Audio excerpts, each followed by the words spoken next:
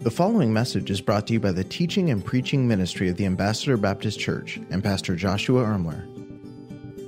And this week, Pastor's going to come and bring a message, and we're going to see how God's Word is reliable. Please stand with me as we prepare to read the Scriptures this morning. 2 Peter chapter number 1, we're going to read verses 16 down through verse number 21. The Bible says, "For we have not followed cunningly devised fables when we made known unto you the power and coming of our Lord Jesus Christ, but were eyewitnesses of his majesty." Peter's literally saying, hey, this isn't made up stuff. We literally saw Jesus. "For he received from God the Father honor and glory, when there came such a voice to him from the excellent glory, This is my beloved Son, in whom I am well pleased. And this voice which came from heaven we heard when we were with him in the holy mount. We have also a more sure word of prophecy." That word prophecy is referring to the word of God given to us. So Peter's saying here, we have a more sure word of prophecy, whereunto ye do well that ye take heed, as unto a light that shineth in a dark place, until the day dawn and the day star arises in your hearts. Knowing this first, that no prophecy, no word of God, no prophecy of the Scripture is of any private interpretation, for the prophecy came not in old time by the will of man, but holy men of God spake as they were moved by the Holy Ghost. Many of you just love going to the mailbox, you open it up, and you see that letter, that jury summons. How many of you just get so excited when you see that in the mail, right? All right? And you get that thing. It's kind of like, oh, and I know as an American, it's my civic duty to go and serve the liberties of our country. But I'll be honest, every time I get one of those, my heart kind of sinks a little bit, and I think to myself, I don't know if I have time for this. Any of you ever get there before? Is there anybody in the room right now and you're like, man, I just love it every time I get one of those. I'm so excited. And maybe there's one or two of you guys. And I know in our early service, I was talking to the Waddells and they were like, no, we live in America and it's our civic duty. And I'm so excited every time I get to serve. And it was a wonderful thing. I said, well, you are in a minority, all right? Because some of us are just like, oh man, it's busy. And jury duty is kind of an interesting thing. I know for me personally, I have to do that thing where, you call every night to find out if you're going to be doing jury duty the next day, and it just is kind of a long, drawn-out process, and I'll be sitting there, and we'll go to the courthouse early one morning, and I'm waiting, and I know in the back of my mind, no matter how long I have to wait, it's always going to end the exact same way. I wait for hours and hours, and maybe they have to come back the next day and wait and wait and wait, and sometimes even a third day where I'll wait, and then you have that moment where they ask you questions and things, and mark it down every time. The moment they find out I'm a pastor, it's like somebody on one side or the other says, "No, it's all right, you can go home," and that's how it happens every single time. And so it's kind of like I almost want to just save them the time, at the very front. Hey, I'm a pastor. If that means anything to either side, let me know. But for whatever reason, that just kind of seems to be the way it plays out. In a jury, there's a process by which a juror or a jury has to weigh out the facts, and they do this through the evidence that's provided to them by the two sides. And in much the same way, this is how we are going to navigate today's message. We're going to spend some time looking at the fact that God's Word is reliable. It's reliable. I know there might be some folks in your world, maybe neighbors, maybe you have some coworkers, and they've said to you, How can you trust the Bible? I mean, don't you realize it's just an old ancient book written by some ancient teachers? It's not trustworthy. It has so many contradictions, and maybe you've even found yourself and you're like, oh man, can I really trust the Bible? I know I'm a Christian, I know I go to church, but is it really trustworthy? And I'm finding as I'm talking to young people, if you find yourself in your early 20s, this is a question that a lot of young people are having right now, and I want to say this, it's good. I'm glad you have those questions. It's a good thing to have questions like that, because we're going to spend some time today talking about what scholars refer to as apologetics. Now, I know that's a strange word, apologetics. It speaks to the ideology of defending the Word of God. And so we're going to spend some time today really just looking at how do we weigh the evidence to what is the Word of God. And much like in a jury, where a juror takes the evidences. They were not there at whatever the scene of the crime was or the event or circumstances that are being argued about. The juror was not there. They did not see it with their own eyes. They are simply given evidence, and then they have to make a decision based on the evidence that's presented to them. And in much the same way, that is how you and I, as we approach the Scriptures, have to weigh out whether or not we can put our faith, our confidence, and our trust in the Word of God. It was Charlie Campbell who said this: we're not asking people to believe the Bible just because it says so. We're going to talk about that in a moment because I believe we can, but he's saying no. We want people to believe the Bible because of the wealth of good evidence that has demonstrated the Bible to be trustworthy. Hundreds of fulfilled prophecies, thousands of archaeological discoveries, numerous details in the Bible that have been collaborated by extra-biblical historical sources, and so on and so forth. So our theme for this morning is simply this: while Christianity is founded on a bedrock of faith, and I'll pause it there for a moment. This is a faith. And without faith, it is impossible to please God. We understand that a part of what we're talking about is an element of faith. The Bible says, whatsoever is not of faith is sin. So we're not going to deny the fact that Christianity is built on the foundation and bedrock of faith. However, this is our point, this is our theme this morning. It is not by any stretch an irrational faith, but rather a highly informed faith. And that's what we're going to unpack a little bit this morning. I'd like to spend some time over the next few moments exploring many of the evidences that lead me, and I hope lead us together, to a place where we can fully trust and place our confidence in the authenticity, the correctness of the Word of God, the accuracy of Scripture. So we're going to break this down into two parts. We're going to talk a little bit about the internal scriptural evidences, and then we'll take some moment to talk about the external scholastic evidences, and those will be the two ways in which we look to kind of navigate through this subject today. So let's start with the internal scriptural evidences to the Word of God. And we even find this in our text in verse number 21. For the prophecy, the Word of God came not in old times by the will of man, but holy men of God spake as they were moved by the Holy Ghost. And so we see here in 2 Peter chapter number 1, verse number 21, that there is even scriptural evidence that leads us to hold confidence in the reality that God's Word is true, all right?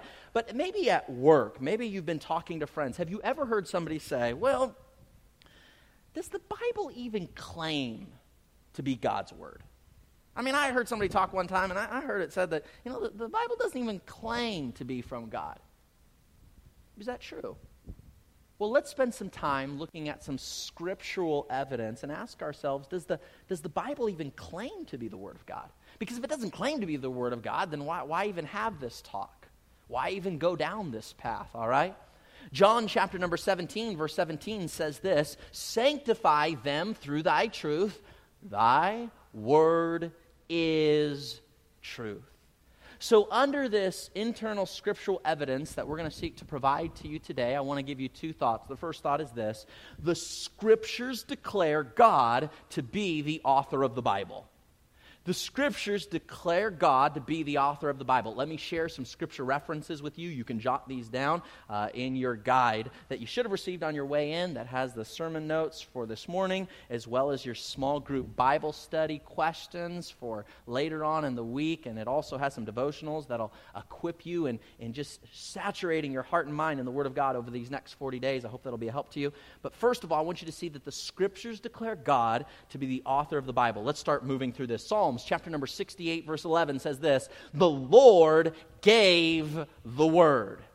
Great was the company of those that published it. So God gave it, and He used men to publish it, to write it out. Psalms chapter number 68, verse 11. 2 Timothy chapter number 3, verse number 16, the Bible says, all Scripture. Doesn't say some Scripture. It doesn't say much of Scripture. It doesn't even say most of Scripture. All Scripture is given by the inspiration of God. 2 Timothy chapter number 3, verse number 16. Galatians chapter number 1 and verse number 11. The Apostle Paul, under the inspiration of the Holy Spirit, says to the church at Galatia, he says, I certify you, brethren, that the gospel which was preached of me is not after man. For I neither received it of man, neither was I taught it, but by the revelation of Jesus Christ. And so we see the Apostle Paul claiming that what he speaks, what he shares, is the Word of God. Galatians chapter number 1, verse number 11. Hebrews chapter number 1 and verse number 1 says this, God, who at various, that's what the word sundry means, at various times and in diverse manners. So this is something God did in various ways. This is something he did in diverse ways. The Bible says that he spake in time past unto the fathers by the prophets. This was not just a teacher. These were not just some wise men. The Bible says that these were the very words of God. Hebrews chapter number 1, verse number 1. Let's keep moving. 1 Corinthians chapter number 2 and verse number 13. Which things we also speak, not in the words which man's wisdom teacheth. And so we here see this was not just the wisdom of man. This is not just the teaching of some prophets. This is not just the ideology of a man on a mountain. No, the Bible says in 1 Corinthians, which things we speak is not the words of man's wisdom, but which the Holy Ghost teacheth. And so in these verses that I share, if you notice carefully, you'll see that the entire Trinity is given here authority over the Word of God. It says that God wrote the Word, Jesus wrote the Word, the Holy Ghost wrote the Word. We see the Trinity being involved in the Scripture creation. In fact, you'll find the phrase, thus saith the Lord. It's all throughout the Old Testament, thus saith the Lord. You ever read that before? You're reading through the Bible. Thus saith the Lord. You will find that phrase over 400 times in your Bible. Thus saith the Lord. Maybe you're reading through the Scriptures and you see the phrase, God said. God said. Somebody says, well, I don't know if the Bible was written by God. Well, 46 times the Bible says, God said. 46 times, God said. You say, why are you sharing all these scriptures with us? Because I want you to know that the scriptures do declare themselves to be the Word of God. Now, there may be some of your friends or some of your coworkers who choose not to believe that. That is their prerogative. They have a free will. They don't have to believe it. But here's what I'm saying. What they can't say is, well, the Bible doesn't claim to be God's Word. Because as we saw today, and as we'll continue to see throughout today, over and over and over again, the Bible does claim to be from God. How does it do that? The Scriptures declare God to be the author of the Bible. Here's a second way. The Scriptures reveal dozens of fulfilled prophecies. The Scriptures reveal dozens of fulfilled prophecies. All throughout the Bible, there are prophecies that are written about, a lot of them written in the Old Testament canon of Scripture. The Old Testament canon was finished. It was completed over 400 years before Jesus came on the scene. Okay, I want you to get the timeline here. Okay? The Scriptures, the Old Testament was finished 400 years. 400 years later, Jesus came on the scene. Here's what's interesting.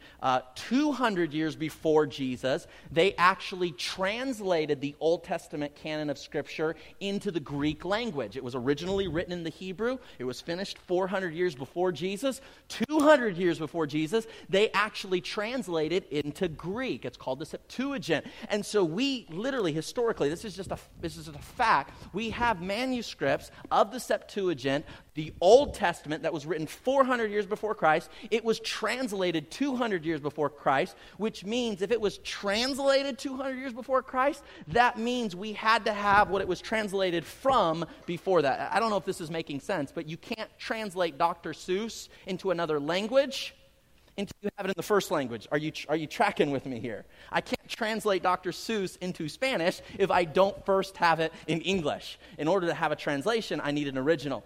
So for us to be able to go to a museum and see a Septuagint, which was the Old Testament translated from Hebrew into Greek 200 years before the time of Jesus, that means that we had to have those original manuscripts before that time. So why do you say that? Because it leads to a lot of credibility about these messianic prophecies. So, in the book of Micah, chapter number 5, this is 700 years before Jesus Christ was born. Micah was written about 735 BC. 700 years before Jesus came on the scene, Micah prophesies. He gives a messianic prophecy that says Jesus, this coming Messiah, this one who would take away the sins of the world, he says he'll be born in Bethlehem. 700 years before Jesus. Think about what was going on 700 years ago from now. I mean, think about 700 years. 700 years is a long time. We're talking about the 1300s, if we were thinking about it. A prophecy that was made in the 1300s coming true now. That's 700 years is a long time. And Micah makes a prophecy that Jesus would be born in a little obscure city called Bethlehem. Well, in Matthew chapter number 2, 700 years later, we find that that prophecy comes to fulfillment, and Jesus is indeed born in where? Bethlehem. What's interesting is that's not where his parents were from. Makes it even more fascinating. All right? Little couple from Nazareth, born in Bethlehem. In Zechariah chapter number 11, there is another messianic prophecy. It says that Jesus, or this coming Messiah, this one that would come to take away the sins of the world, who would be the Savior of the Jewish people, he would be betrayed and sold for 30 pieces of silver. That's a very unique prophecy. And yet we see in Matthew chapter number 26, verse 15, that he was betrayed for what? 30 pieces of silver, hundreds of years later. In Psalms chapter number 22, it said that this coming Messiah, the Savior of the world, he would literally die by having his hands pierced through. Now, here's what's interesting about that.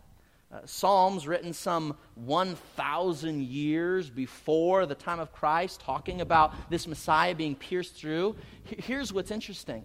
When the Psalms were being written, crucifixion was not a means of capital punishment. That's not how you would perform capital punishment on somebody who had murdered or somebody who deserved that type of punishment. Capital punishment in that day and age, especially among those who had been involved in the Psalms, the way you would capital punishment somebody who had murdered or something like that is you would stone them to death. And so it's really interesting that within that cultural context in which it would be normal for somebody to experience capital punishment by being stoning, that they said, no, this Messiah won't be stoned. That's what's normal in our culture. The Messiah will actually be pierced through his hands. You see, the Romans were actually advanced in their ability to torture people. And they came up with this thing called crucifixion, where they pierced them through the hands. And it was a very awful way to die, because in reality, the way a person would die is they would literally suffocate as the fluid would fill their lungs. That way of torture, that way of capital punishment, had not even been invented when the book of Psalms was written. And yet 1,000 years before that, the Messianic prophecy says, no, the Messiah, this coming one who will save the world, he'll be pierced through. We have these Messianic prophecies. We have prophecies about the birth of the Messiah. We have prophecies about the life of the Messiah. We have prophecies about the death of the Messiah. There are prophecies about end times, some of which have already come to pass in the last 100 years.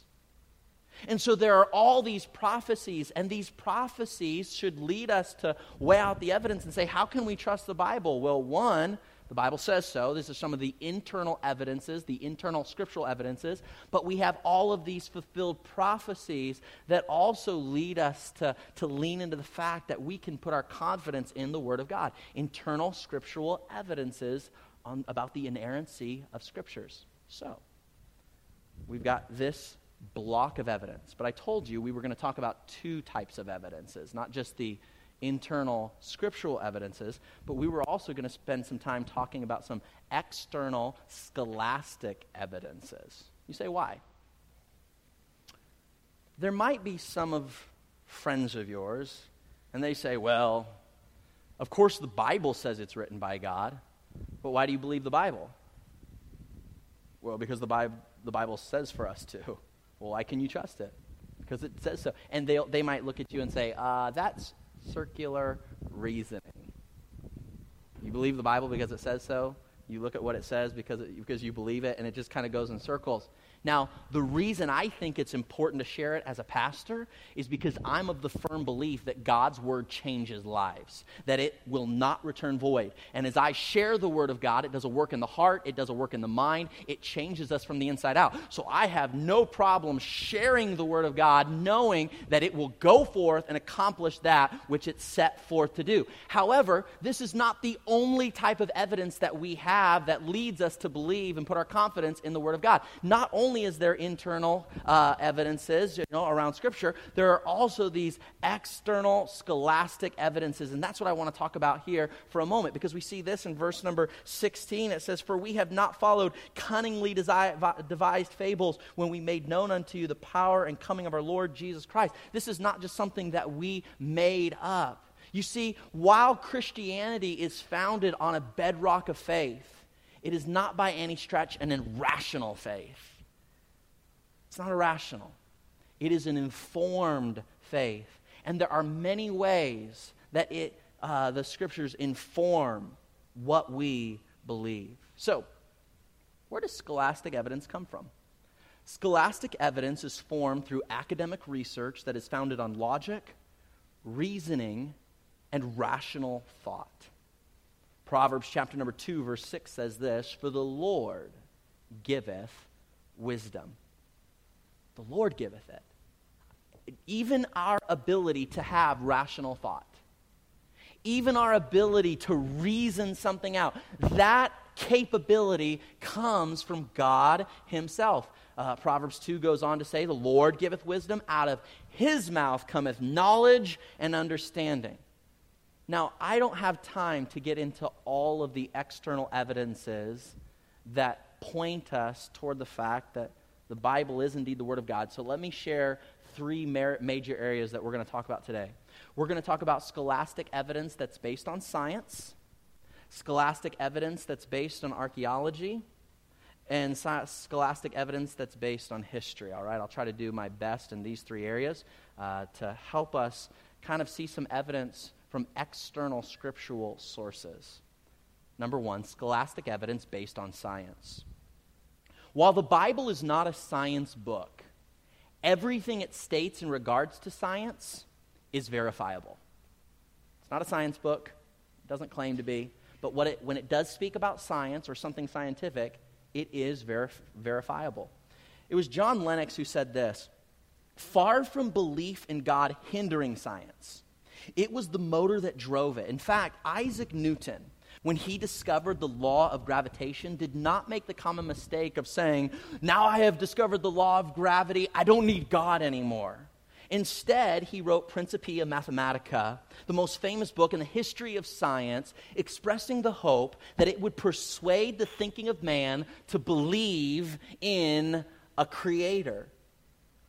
We've got a picture of Herbert Spencer. He was a well-known scientist who died in 1903, and in his scientific career, he had become noted for one really great discovery. It was the categorical contribution that he made. He discovered that all reality, everything that exists in the universe, can be contained in 5 categories. And he said them as time, force, action, space, and matter. And to this day, scientists would not disagree that those are the 5 categories of everything that exists. Nothing exists out of those categories. That was very astute discovery and didn't come around until the late 19th century. Now think about it.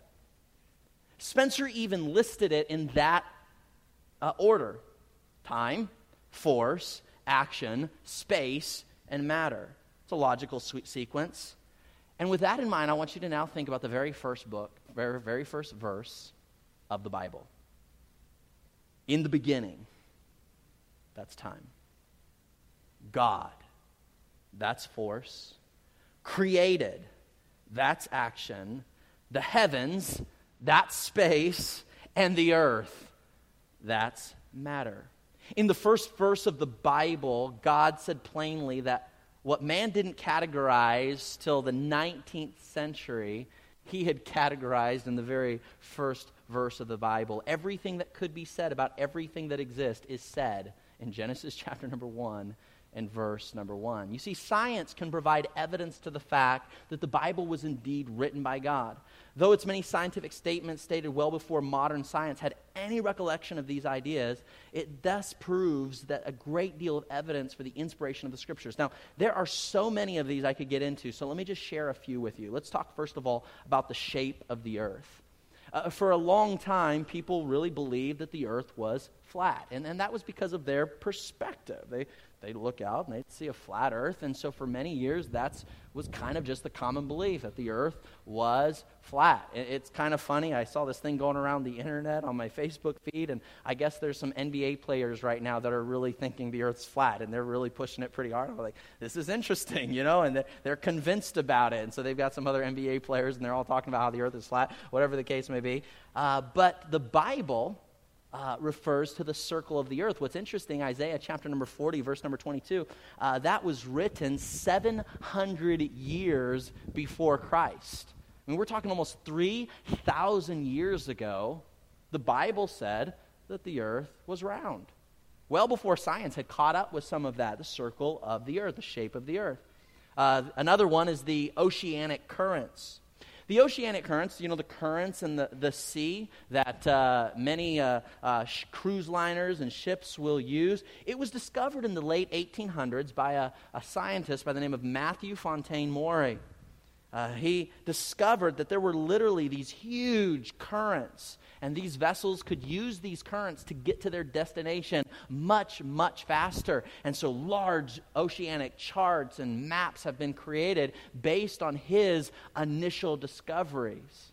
But it's interesting that in Psalms chapter number 8 and verse number 8, the Bible talks about the paths of the sea 1,000 years before the time of Christ. 3,000 years ago. Talked about the paths of the sea. And science simply just started validating it a little over 100 years ago. Now, the Bible's not a science book, but anytime it talks about science, it's eventually verifiable. Talking about the shape of the earth, talking about the oceanic currents. Here's another one, the stars. Before the invention of the telescope, people believed the stars could actually be numbered. It was a very common belief among scientists who study the stars. They'd look out on a clear night. They said you could count the stars. People were so confident of this, they drew up star charts with the stars' names and the numbers. They'd create these elaborate charts, and there's that star, and they count it. That was star number 15. That's star number 30. This is that star's name. That's that star's name. They drew up these stars. The German astronomer Johannes Kepler in the 1500s, he counted 1,006 stars. He drew up a big elaborate chart. He numbered them. He gave them names. He said, look, I found all the stars. Then the Greek astronomer and mathematician Hipparchus, he claimed that there were 1,026 stars. He had his charts, had their names, had their numbers. The astronomer and mathematician Ptolemy, he said that there were 1,056 stars. He had his charts, had their numbers, had their names. And then one day, somebody invented something called a binocular. And everything changed. I'm told that with this good set of binoculars, it's actually possible to identify 200,000 stars just with a basic set of binoculars. 200,000. And then the telescope came out. With a good telescope, you can identify 15 million stars. People are like, man, there's actually 15 million stars out there. That's a lot of stars. And then they created large observatories with these massive, telescopes that could reach into deep space. And they said, no, there's actually billions of stars. There's billions of them. And then a few years back, we sent this thing into space called the Hubble telescope. How many of you remember this? And then scientists said, we can't number the stars. Did you know the Bible actually said that 2,500 years ago in Jeremiah? The stars can no man number. Scientists have said at a minimum, as they do their best to look across the galaxies, they said at a minimum there is 1 septillion stars, minimum. To give you an idea of how many that is 1 followed by 24 zeros. 1 septillion at a minimum. Jeremiah chapter number 32, verse 22 says, the stars can no man number. See, we're all like, there's 1 septillion out there, and something's going to happen in the next few decades, and they're going to realize, oh, yeah, there's actually more we saw. Why? Because the stars can no man number. Shape of the earth, oceanic currents, stars. I'm looking at the time right now. I don't have time to go on, but we could go to Job chapter 26 and see where the Bible talks about the gravitational pull. We could go to Ecclesiastes chapter number 1 and look at what the Bible says about the hydrologic cycle. We could go to Psalms 102 and look at the law of increasing entropy. We could go to Ecclesiastes chapter number 1 and look at what the Bible says about atmospheric circulation. We could go to 2 Peter and look at what the scriptures say about the conservation of mass and energy. We could go to Leviticus chapter number 17 and find out what God says about how the life is in the blood. For many years, they believed that it was good to just, if somebody was sick, you released them of all their blood, all of it. And then you put new blood back in. They did this to somebody, his name, remember George Washington? This is what the doctors did to him. You know what happened? He died. Wasn't a good idea. They released him of all his blood. We're going to give him good blood. What? How? He didn't make it. Leviticus 17 talks about how the life is in the blood. Job chapter number 26 talks about the suspension of the earth. Many cultures around the earth for many thousands of years had all these different theories and all these different ideas about how the world, one group taught that it was the earth floated on a giant turtle around the cosmos. All these different ideas, but the Bible's been very clear in Job 26, the world hangs on nothing. God holds it up. So there is scholastic evidence based on science, and I don't have time to get into all the many specifics, but if you want to do some apologetic studies, I promise you there's a whole lot of evidence that will hopefully lead you to stand up and be able to say, man, I can put my confidence, even from a scientific perspective, in the Word of God. But let me give you some more scholastic evidence based on history. Based on history. How many of you remember H.G. Wells? He was an old author, wrote, I think, Time Machine and some other different ones, H.G. Wells. He said this, he says, I'm an historian, but I'm not a believer. But I must confess as a historian that this penniless preacher from Nazareth is irrevocably the very center of history. Jesus Christ is easily the most dominant figure in all of history. Not a believer, not a Christian, just a simple historian. And he said there's something to this story.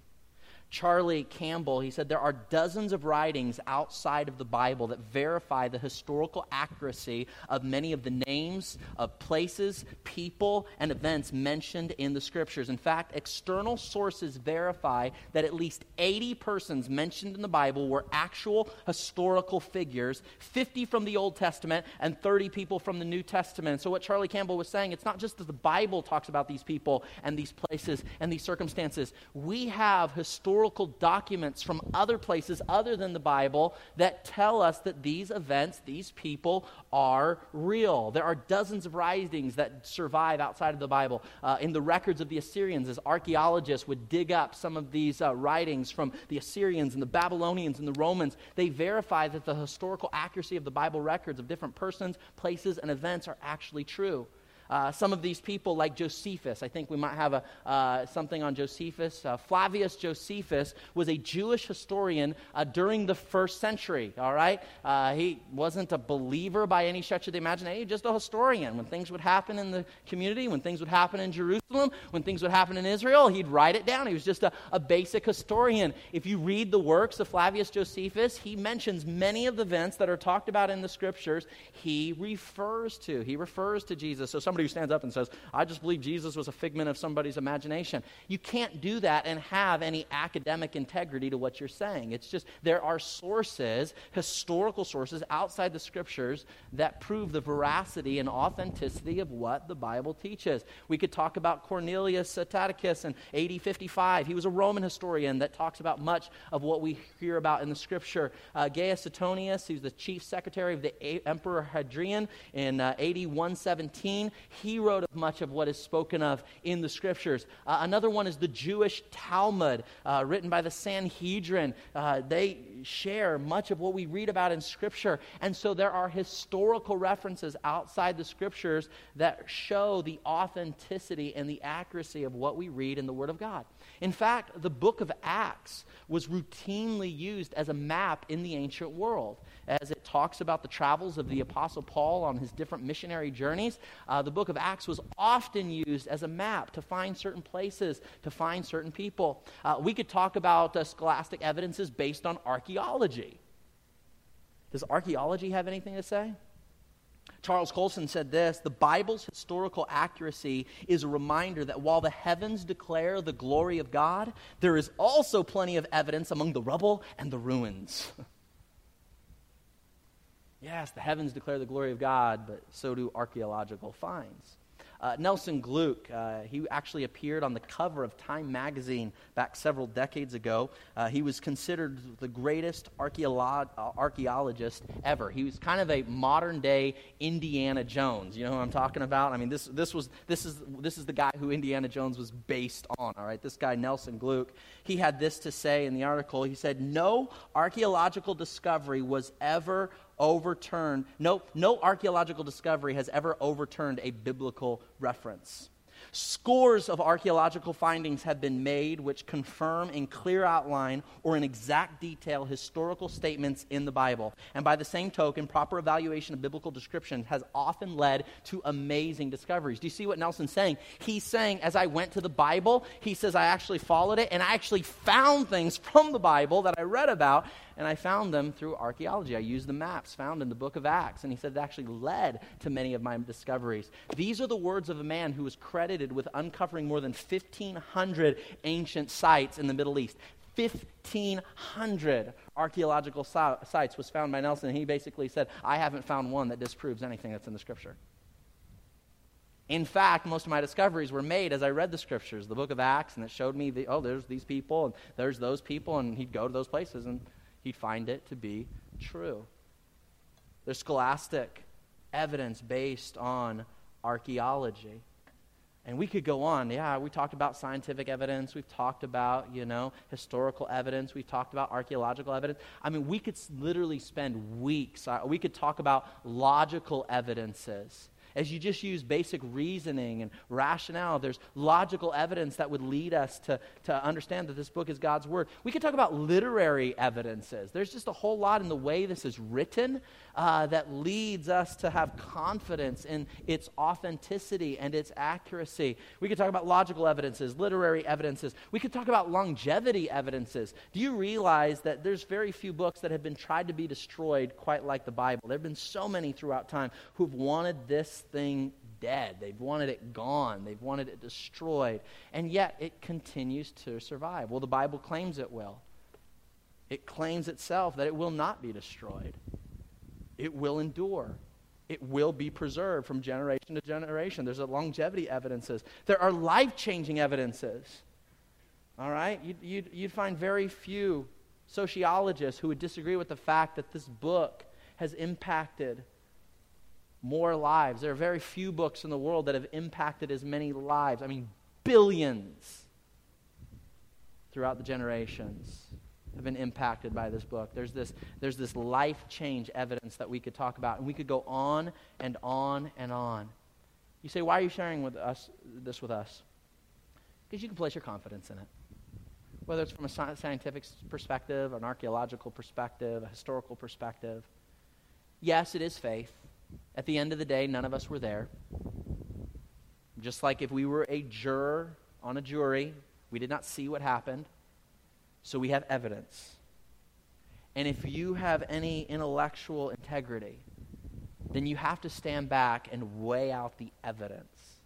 And I think from that perspective, if you sit back and weigh out the evidence, you'll find that the faith that we hold to is not an irrational faith.